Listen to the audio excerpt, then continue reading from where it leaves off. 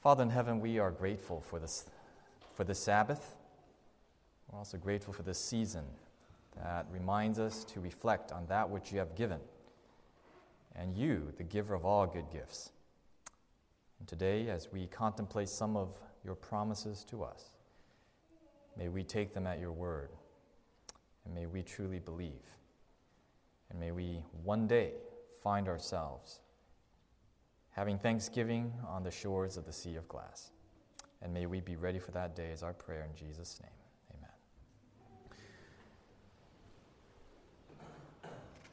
A lot has happened in the last few weeks in this country.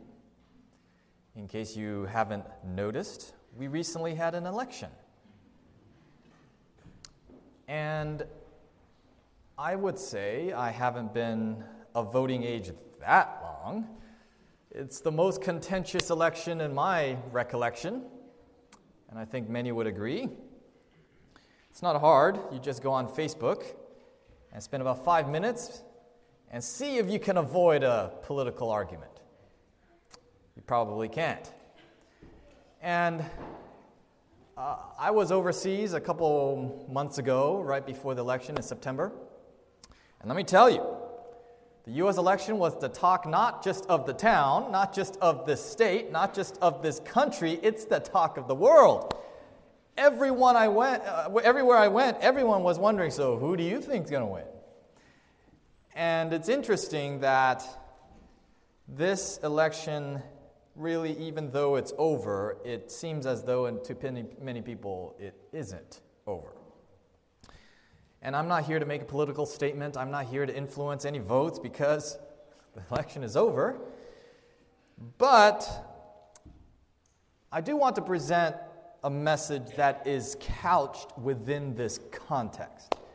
The climate in which we find ourselves, and I think easily find ourselves getting involved in.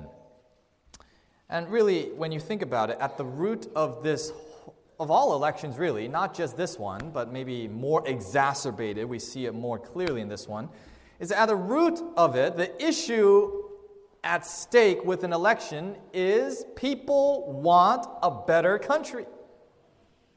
Isn't that true? One of the candidates' little slogan happened to be, "Make America Great Again." And that's the whole point of elections. Who do you think will make this land, this country, better than it was before? That's the root, isn't it? I think we can agree on that, putting partisanship aside.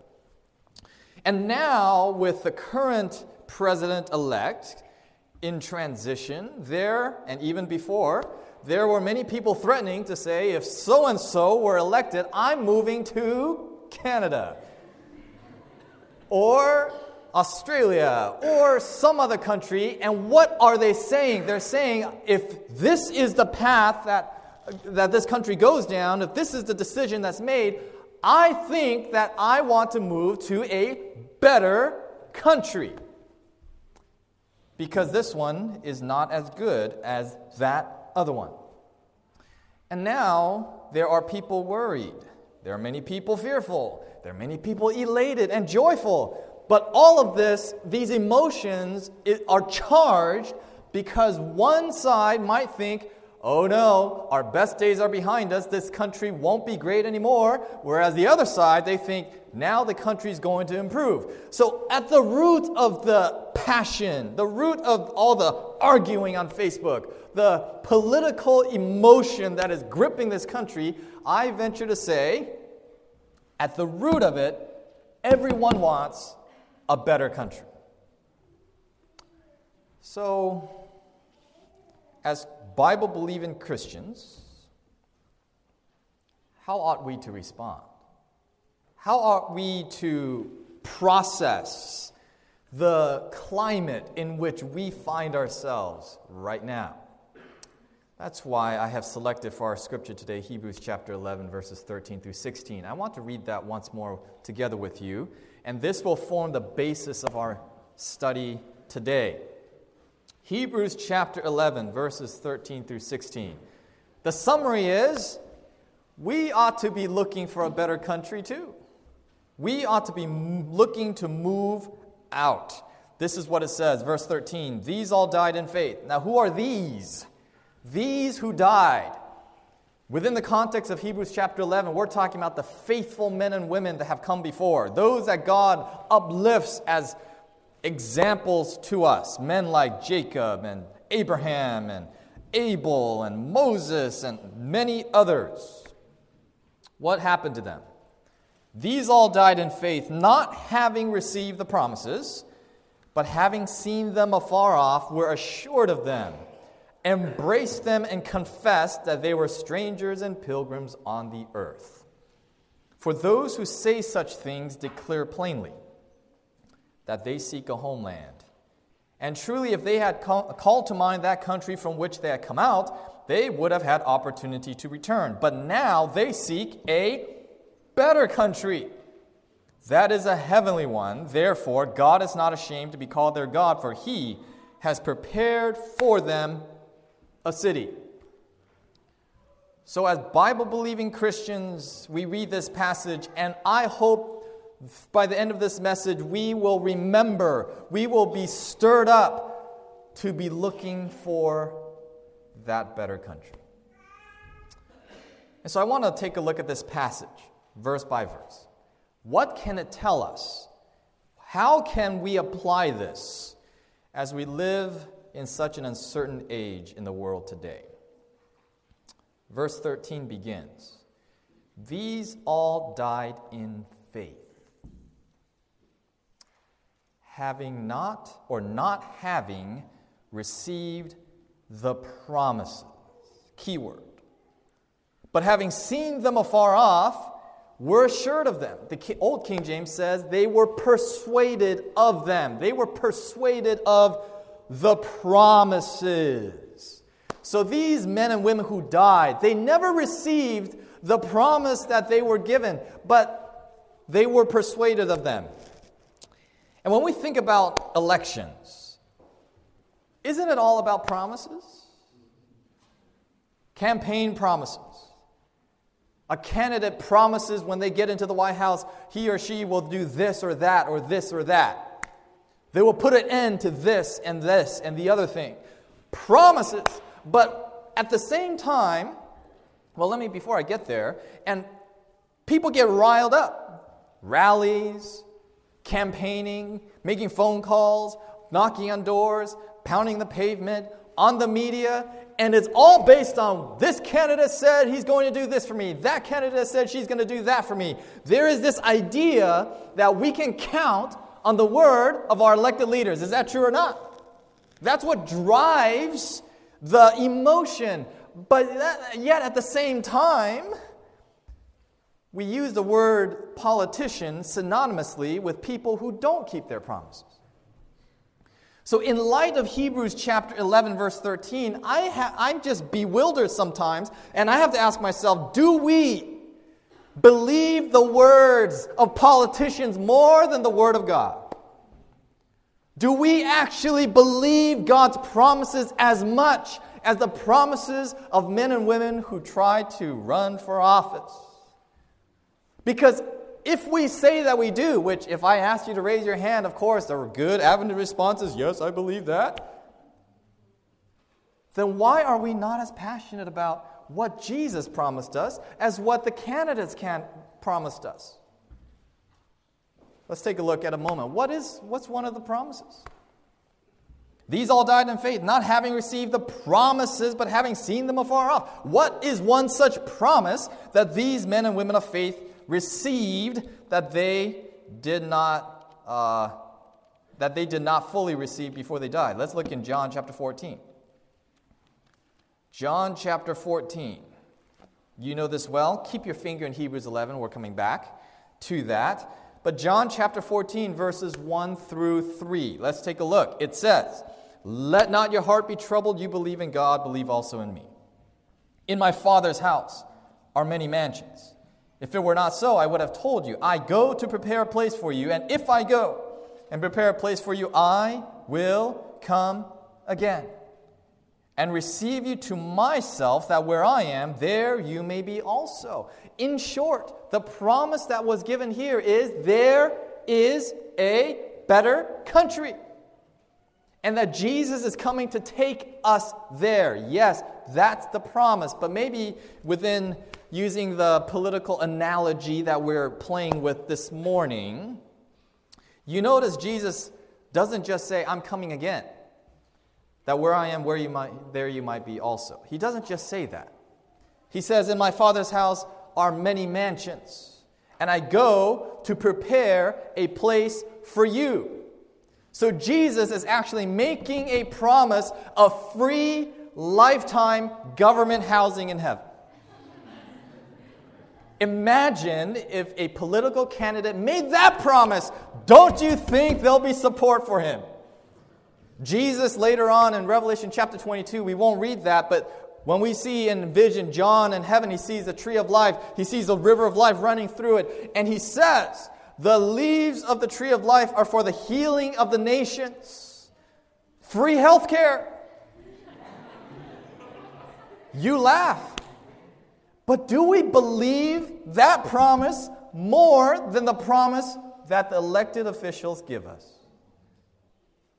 Because we look at that and we say, yeah, that's a good point, that's cute. But guess what? That's actually a real promise. Politicians here may give us such promises, but we in the back of our mind know, yeah, let's see how that turns out. But do we actually take Jesus at his word?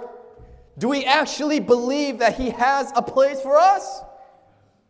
In the city, houses, candidates make promises, more jobs, lower taxes, free health care, free education, free college, erase your student loans.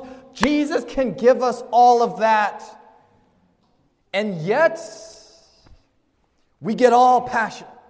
We spend hours pounding out our arguments on Facebook, arguing with people on the other side of the aisle. When, what are we doing to tell people about this campaign?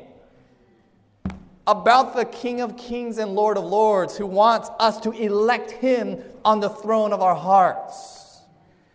Jesus' word is trustworthy, much more than any human leader who has ever lived. And so let's go back to Hebrews chapter 11.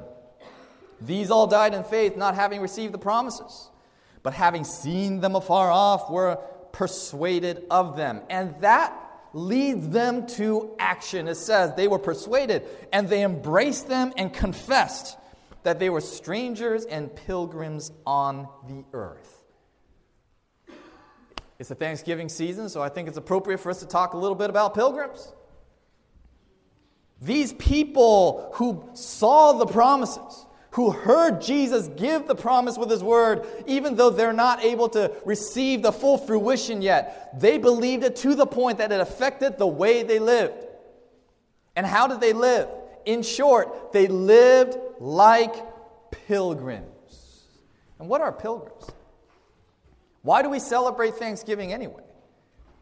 The pilgrims were the people who, to use another term that might be hot on our minds right now, they were immigrants. They were people going to a new home.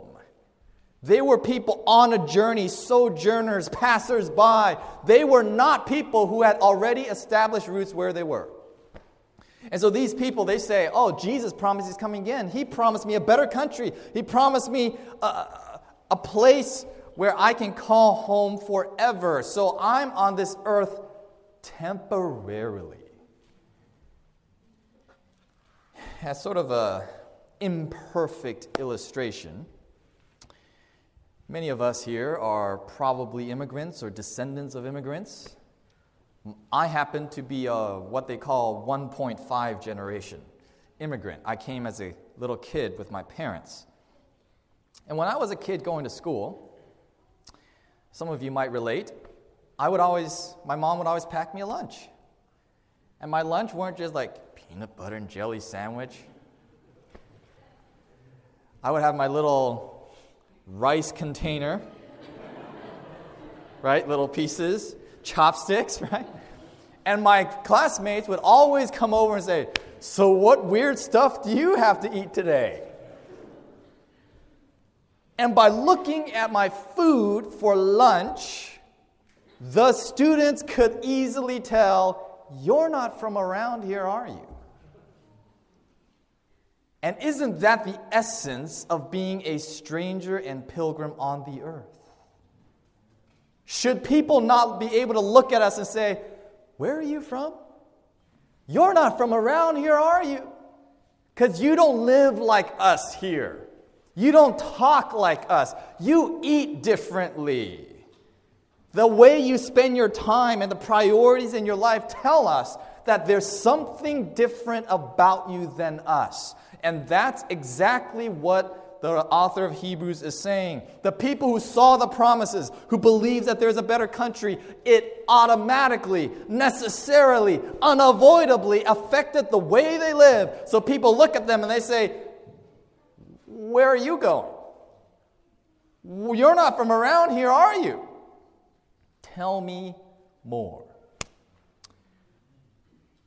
And there is a parable that illustrates this in the Gospel of Matthew. We're coming back to Hebrews 11, but in Matthew chapter 24, we see, I'm going to continue on with our analogy here, we see two campaign staff for the master who went away for a while, holding down the fort in a swing state, if you will.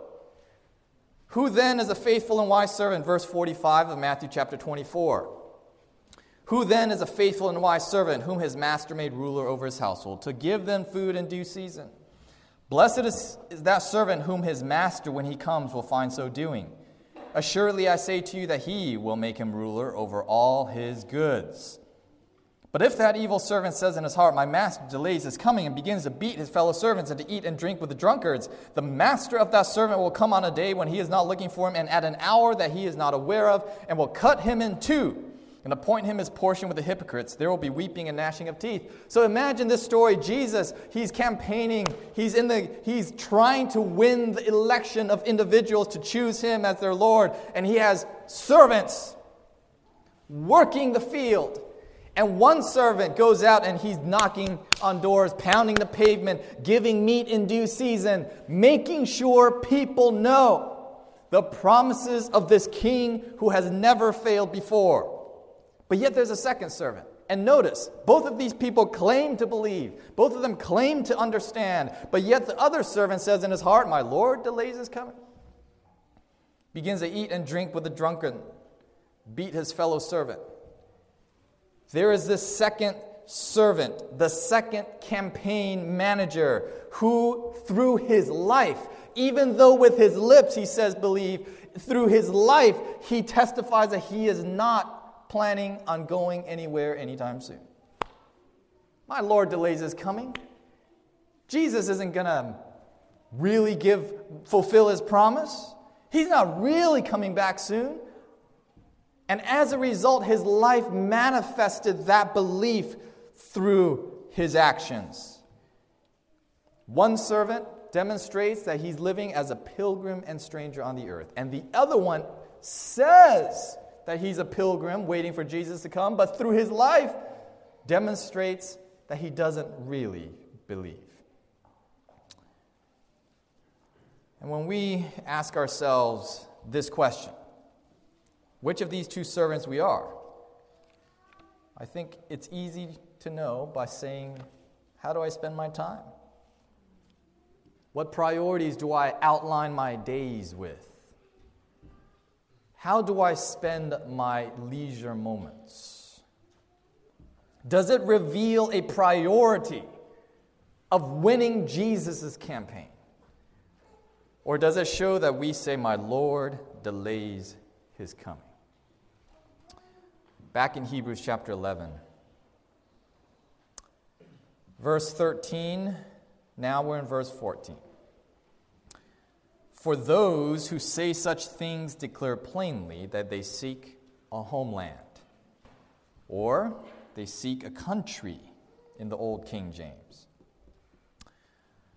You know, the word homeland in the New King James Version sort of makes more sense now in American government because now we have a Department of Homeland security. And this concept, they declare plainly that they seek a country, a homeland. It simply means one thing. They're looking for citizenship in that country. They're pilgrims and strangers. They're headed to this new country, this better country that was promised to them, but they want to make sure that they can get past the immigration agent ready to chop their passport. How do I gain citizenship to this country? If we're immigrants, we're immigrating somewhere.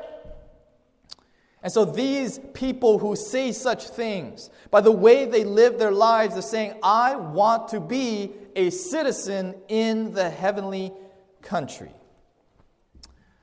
So I want to look in Philippians chapter 3 for a moment to see what Paul has to say about citizenship. Okay? Keep your finger in Hebrews. We're coming back. So we're in Philippians chapter 3 next. Philippians chapter 3, beginning in verse 17. These people who believe the promises, who live as pilgrims and strangers, declare plainly that they seek a country. They're seeking citizenship in that country. Verse 17 of Philippians 3 says this, Brethren, join in following my example and note those who so walk as you have us for a pattern. Verse 18, For many walk, of whom I have told you often, and now tell you even weeping, that they are the enemies of the cross of Christ. So notice what Paul is saying here. He's detailing two groups of people. Both groups of people claim to walk, the Christian walk. But yet there is one group that are actually classed as the enemies of the cross of Christ. Who are these people? Paul continues, verse 19, whose end is destruction, whose God is their belly, whose glory is in their shame, who set their mind on earthly things. Verse 20, for in contrast to these people, Paul is saying, for our citizenship is in heaven, from which we also eagerly wait for the Savior, the Lord Jesus Christ. So notice what Paul does here. Paul says there are two groups of people who walk in the church. Those who claim to believe the promises. Those who claim to believe that Jesus is coming soon. There's one group that follows the pattern that I'm exemplifying in my life. That group, our citizenship is in heaven. But note them, the other group, who are the enemies of the cross of Christ. They claim to walk, but they don't have citizenship. And what are they described as? Whose end is destruction, whose God is their belly, whose glory is their shame, and who set their mind on earthly things. So if I can put it this way, these passages tell us how we can for sure not get citizenship. So what is he talking about? Whose God is their belly? That sounds a little crude, but who worships their stomach? Like bowing down to a picture of our stomach? But if we think about it for a moment, what was the first sin that caused Adam and Eve to fall? Appetite. And the appetite is one of the most base aspects of our human nature. So what Paul is saying here, he summarizes by saying the people who have this problem, who lose their citizenship in heaven, are those who set their mind on earthly things. They rather feed themselves and satisfy and gratify their human, carnal nature than put those things to one side for the goal of receiving the heavenly kingdom. Maybe some of us, we've said this ourselves. I could never stop eating that. Give up coffee and tea? I could never do that. And we look at the Bible and we say, Lord, it's not found in the Bible. It doesn't say anything about coffee exactly, or smoking or drinking or eating shrimp and pork or whatever else it might be. We look for those excuses. And Paul says there are those people even walking amongst the church who care more about this than that. They set their mind on earthly things, unable to wrestle with the crucifying of self, the denying of self, the self-control required to live as strangers and pilgrims. Because guess what? Just like we mentioned earlier, if we live just like everyone else around us, how would they know that we're going any place different? And so Paul is saying we do not need to be like those people, because that's one sure way to give up our citizenship in heaven. But what about the positive? In John chapter 3, Nicodemus comes to Jesus by night. So we looked at what we ought not to do to lose our citizenship. What ought we then to do? Nicodemus comes to Jesus by night, and Jesus knows the question on his heart, and he cuts straight to the chase. He says in verse 3, Jesus answered and said to him, "Most assuredly I say to you, unless one is born again, he cannot see the kingdom of God." So Jesus tells Nicodemus, if you want to enter the kingdom of heaven, if you want to gain that entry visa, or rather the citizenship to live there, you must be born again. And born again, what does that mean? What is included? It simply means the old man dies and we are a new creature. I want to pause a moment to think about that. New birth, citizenship. Let me use another analogy. My family immigrated here, and so we are not natural-born citizens. We were naturalized. That's the term. It sounds sort of strange, but that's what happened. And there is a process, some of you may have gone through it, there is a process by which you gain citizenship in this country. And I boil it down basically into two parts. You have to be eligible, and eligibility is based on having permanent resident status for a certain amount of time and things like that. And then you have to go into what they call the interview, which is really like a test. And then if you pass those things, then you go to the ceremony, you can take the oath, and then you get citizenship. So there's sort of two parts to getting citizenship here in this country. You have to be eligible, and if I can use a term that we're going to come back to, we have to have the title. PR, green card, permanent resident, whatever you want to call it. We have to have that first, and then we have to demonstrate to a judge, an interviewer, that we have the fitness to be an American citizen. They ask questions about civics and a little bit of American history, check your English, some of those types of things to make sure that you're able and you want to function as a meaningful contributing member of this society as a citizen. Does that make sense, yes or no? Two parts. If I can use terms that we're going to come back to, you got to have the title and you've got to have the fitness. You've got to have the paperwork, and then you've got to be able to prove that you've got what it takes, the ability and the desire. All right. So we're putting two things together, the new birth and the Christian experience. We want citizenship in heaven. Is it true then that we also have to have these two things to get to heaven? Listen carefully. This is found in Review and Herald, June 4, 1895, paragraph 7. It says this: "The righteousness by which we are justified is imputed. The righteousness by which we are sanctified is imparted." Notice the next paragraph, or next sentence. "The first, which is justification, is our title to heaven. The second, which is sanctification, is our fitness for heaven." We can have our sins forgiven in an instant, and Jesus gives us pardon next to our name in the books. That's justification. That's our title for heaven. But we have to demonstrate that we want to be there. That's what the judgment is all about. That's why there are books. That's why there's a judge. That's why Jesus has to stand and say, this person lived through my strength, and demonstrates that he would rather live up here with us than to stay down there where he's at now.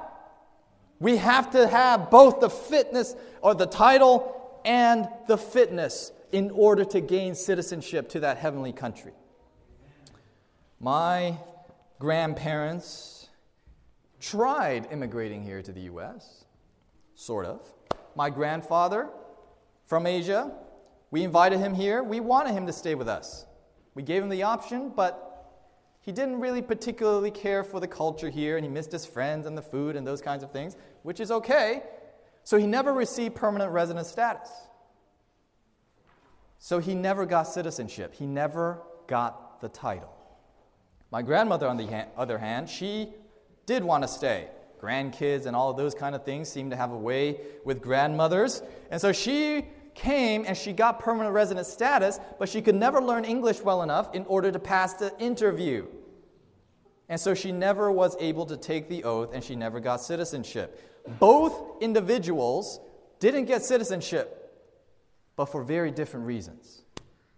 And for those of us who claim to be walking the walk, just like Paul said in Philippians 3, we claim that we're pilgrims and strangers on the earth because we claim to believe the promises, just like those in Hebrews 11. Let us be sure that, we might have the title, we might accept Jesus, and we might say, yes, I want to go to heaven, but that's not enough. We actually have to want to be there. And how do we demonstrate that? By living the life now that testifies, I'd rather live the life there than the one that everyone lives here. Back to Hebrews 11. The good part is, you can always change your mind. This is what it says.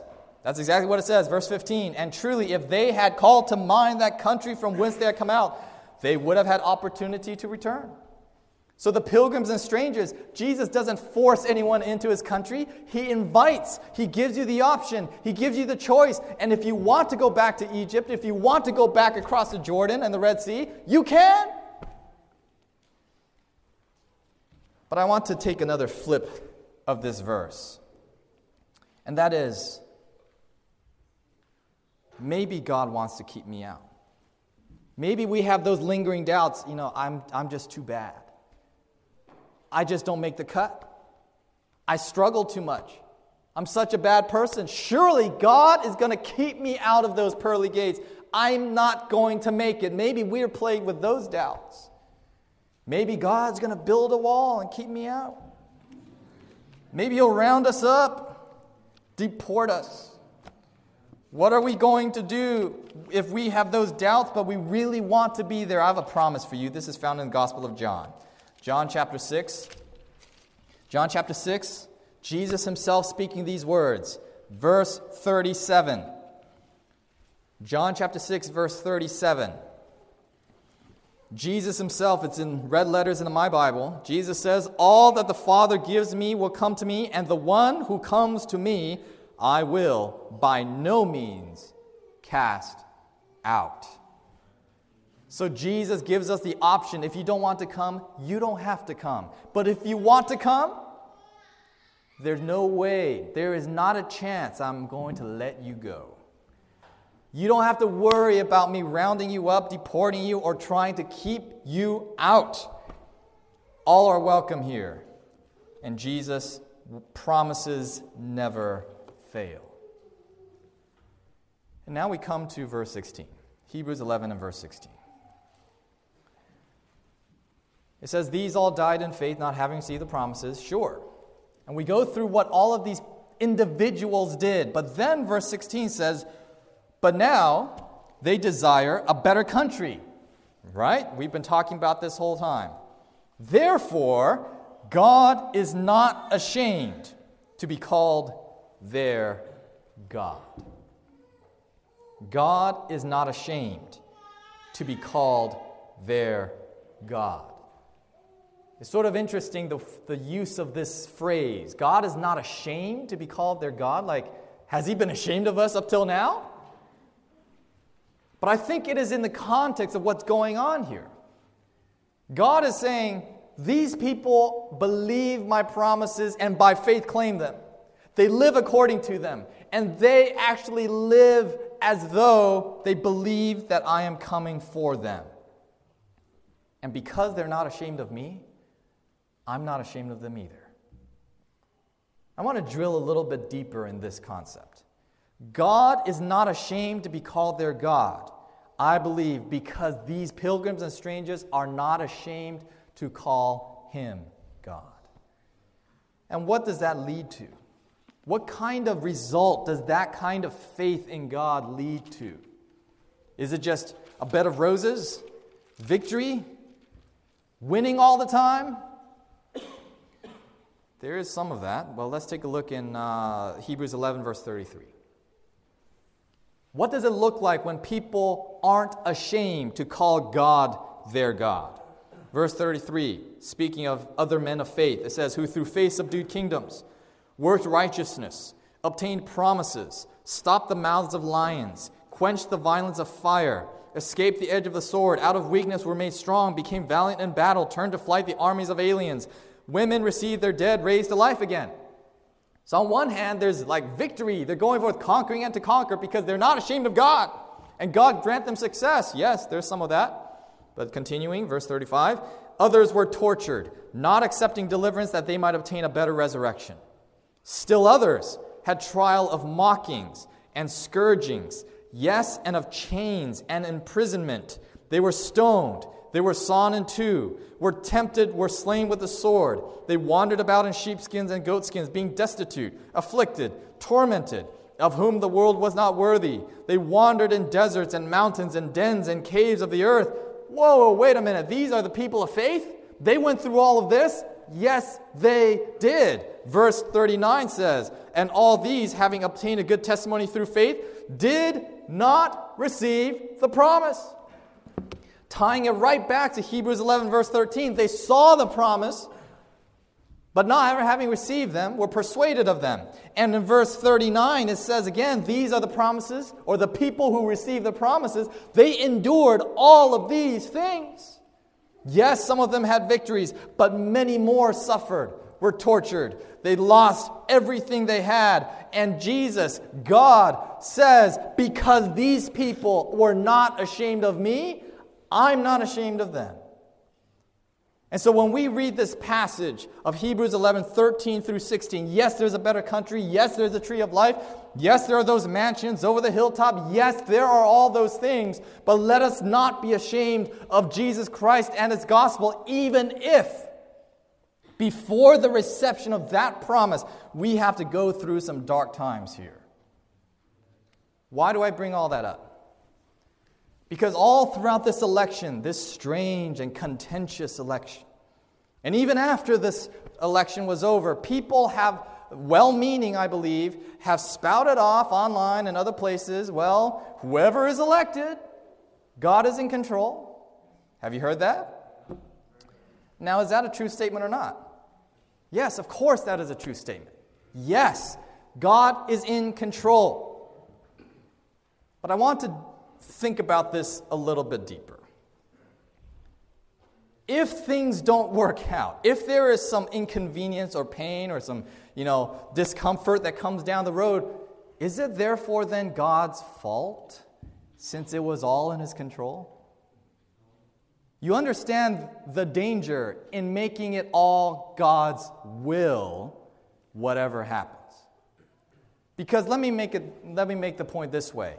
Yes, indeed, God is in control, but it may not necessarily be the revelation of His ideal will. There is a difference. Moreover, when we say God is in control, we are not saying that God predestinates everything that's going to happen. God will not supernaturally step in, violate the freedom of human will in order to prevent some calamity that we brought upon ourselves. But through it all, when we say God is in control, what we're saying is no matter what happens, no matter what poor choices humans might make or whatever circumstances may be, God, through those imperfections, can still accomplish His will. And so what am I trying to say? Yes, God is in control, but let's not make that a cop-out to blame God if things don't work out. Because let's think for a moment. All of these individuals in Hebrews chapter 11, God was not ashamed of them because they were not ashamed of Him. Even when things appeared to go very, very wrong. Imagine being stretched out on a table about to be sawn in two. It sure looks like God is no longer in control. Are you still going to be unashamed of that God then? Are you going to be unashamed if you are left in a den of the mountains, wondering where everyone has gone, God is still in control in that moment? Yes or no? Yes. But it sure won't feel like it. His will is accomplished in spite of our choices, not because of them. And a perfect case in point. Back in the Old Testament, the Israelites, they decided that they wanted a king. Was that the will of God that they have a king? No. But was God still in control? Yes. But if you follow the history of the Israel kings and then later the divided kingdom, all the kings, what was the final result? It was Babylonian captivity. Was God still in control? But was it His will? No. So when we think about the future, not just of this country, but the unrest in the world, we can have assurance, yes, that Jesus is in control. Yes. But it doesn't mean that everything's going to continue on business as usual.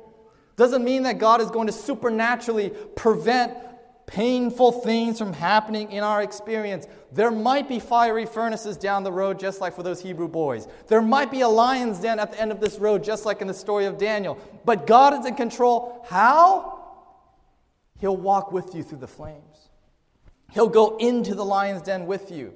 He will still accomplish His will even through the imperfection of fallen humanity, under all circumstances. Will we remain unashamed of our God, so that He might say that I am not ashamed to be called their God? I want to share this passage with you. It's in Isaiah chapter 40.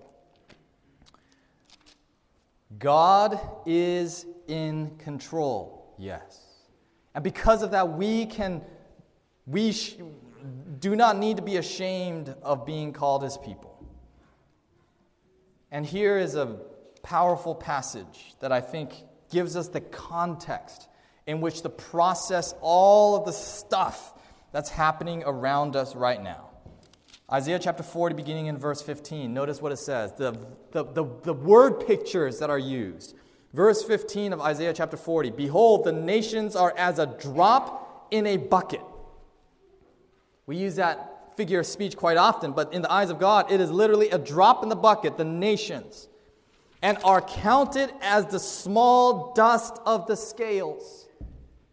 Not just the scale with a weight on it, but a scale with specks of dust on it. That's how big our recent presidential election was in the scale of God's universe. Look, He lifts up the isles as a very little thing, and Lebanon is not sufficient to burn, nor is be sufficient for a burnt offering. Verse 17, all nations before Him are as nothing, and they are counted by Him less than nothing and worthless. This is the God that we serve. This is the God who has given us the promise of a better country, of mansions, of the tree of life. And so, what have we talked about today? Hebrews chapter 11. A better country. Do we want to be there? How do we get there? Four things. In summary, the 4 steps, if you will, or the 4 things that we can apply from this passage. Number 1, let us believe His promises. Believe His promise more than the words of any human leader. Because men will fail us, but Jesus will never fail us. His thoughts are higher than our thoughts, His ways beyond our ways. His word, He says, never returns unto Him void. His promises cannot fail. And He is coming again. That's number 1. And number 2, as a result of that belief, may we live the lives of pilgrims and strangers. May individuals looking at us say, you're not from around here, are you? May they look in us and recognize that we are people not intent on staying on this planet, but that we have a destination in the better country. And may we set our affections on things above and not on things on the earth, which leads us to the third thing. Let's make sure we gain citizenship in that country. The title and the fitness. Both gifts from Jesus Christ. The imputed righteousness of Christ and the imparted righteousness of Christ. Justification, sanctification, the new birth experience, the new creature being born of water and of the Spirit. Let us pass that citizenship test by making it through the immigration booth and getting into that heavenly country. And number 4, let us never be ashamed of our God, so that He can say that He's not ashamed to be our God, because He is in control. He always has been, always will be. While we may not understand why certain things happen, when they do, and how they do, we can rest assured, just like the men and women of Hebrews 11, who died in faith, that God has prepared a city for them. And in the last verse here as we close, 2 Peter chapter 1, the final exhortation, if you will, from Scripture. 2 Peter chapter 1 and verse 10. It says, "Therefore, brethren, be even more diligent to make your call and election sure. For if you do these things, you will never stumble. For so an entrance will be supplied to you abundantly into the everlasting kingdom of our Lord and Savior, Jesus Christ." May we be found in that better country that day when Jesus comes. Amen. This media was brought to you by Audioverse, a website dedicated to spreading God's Word through free sermon audio and much more. If you would like to know more about Audioverse, or if you would like to listen to more sermons, please visit www.audioverse.org.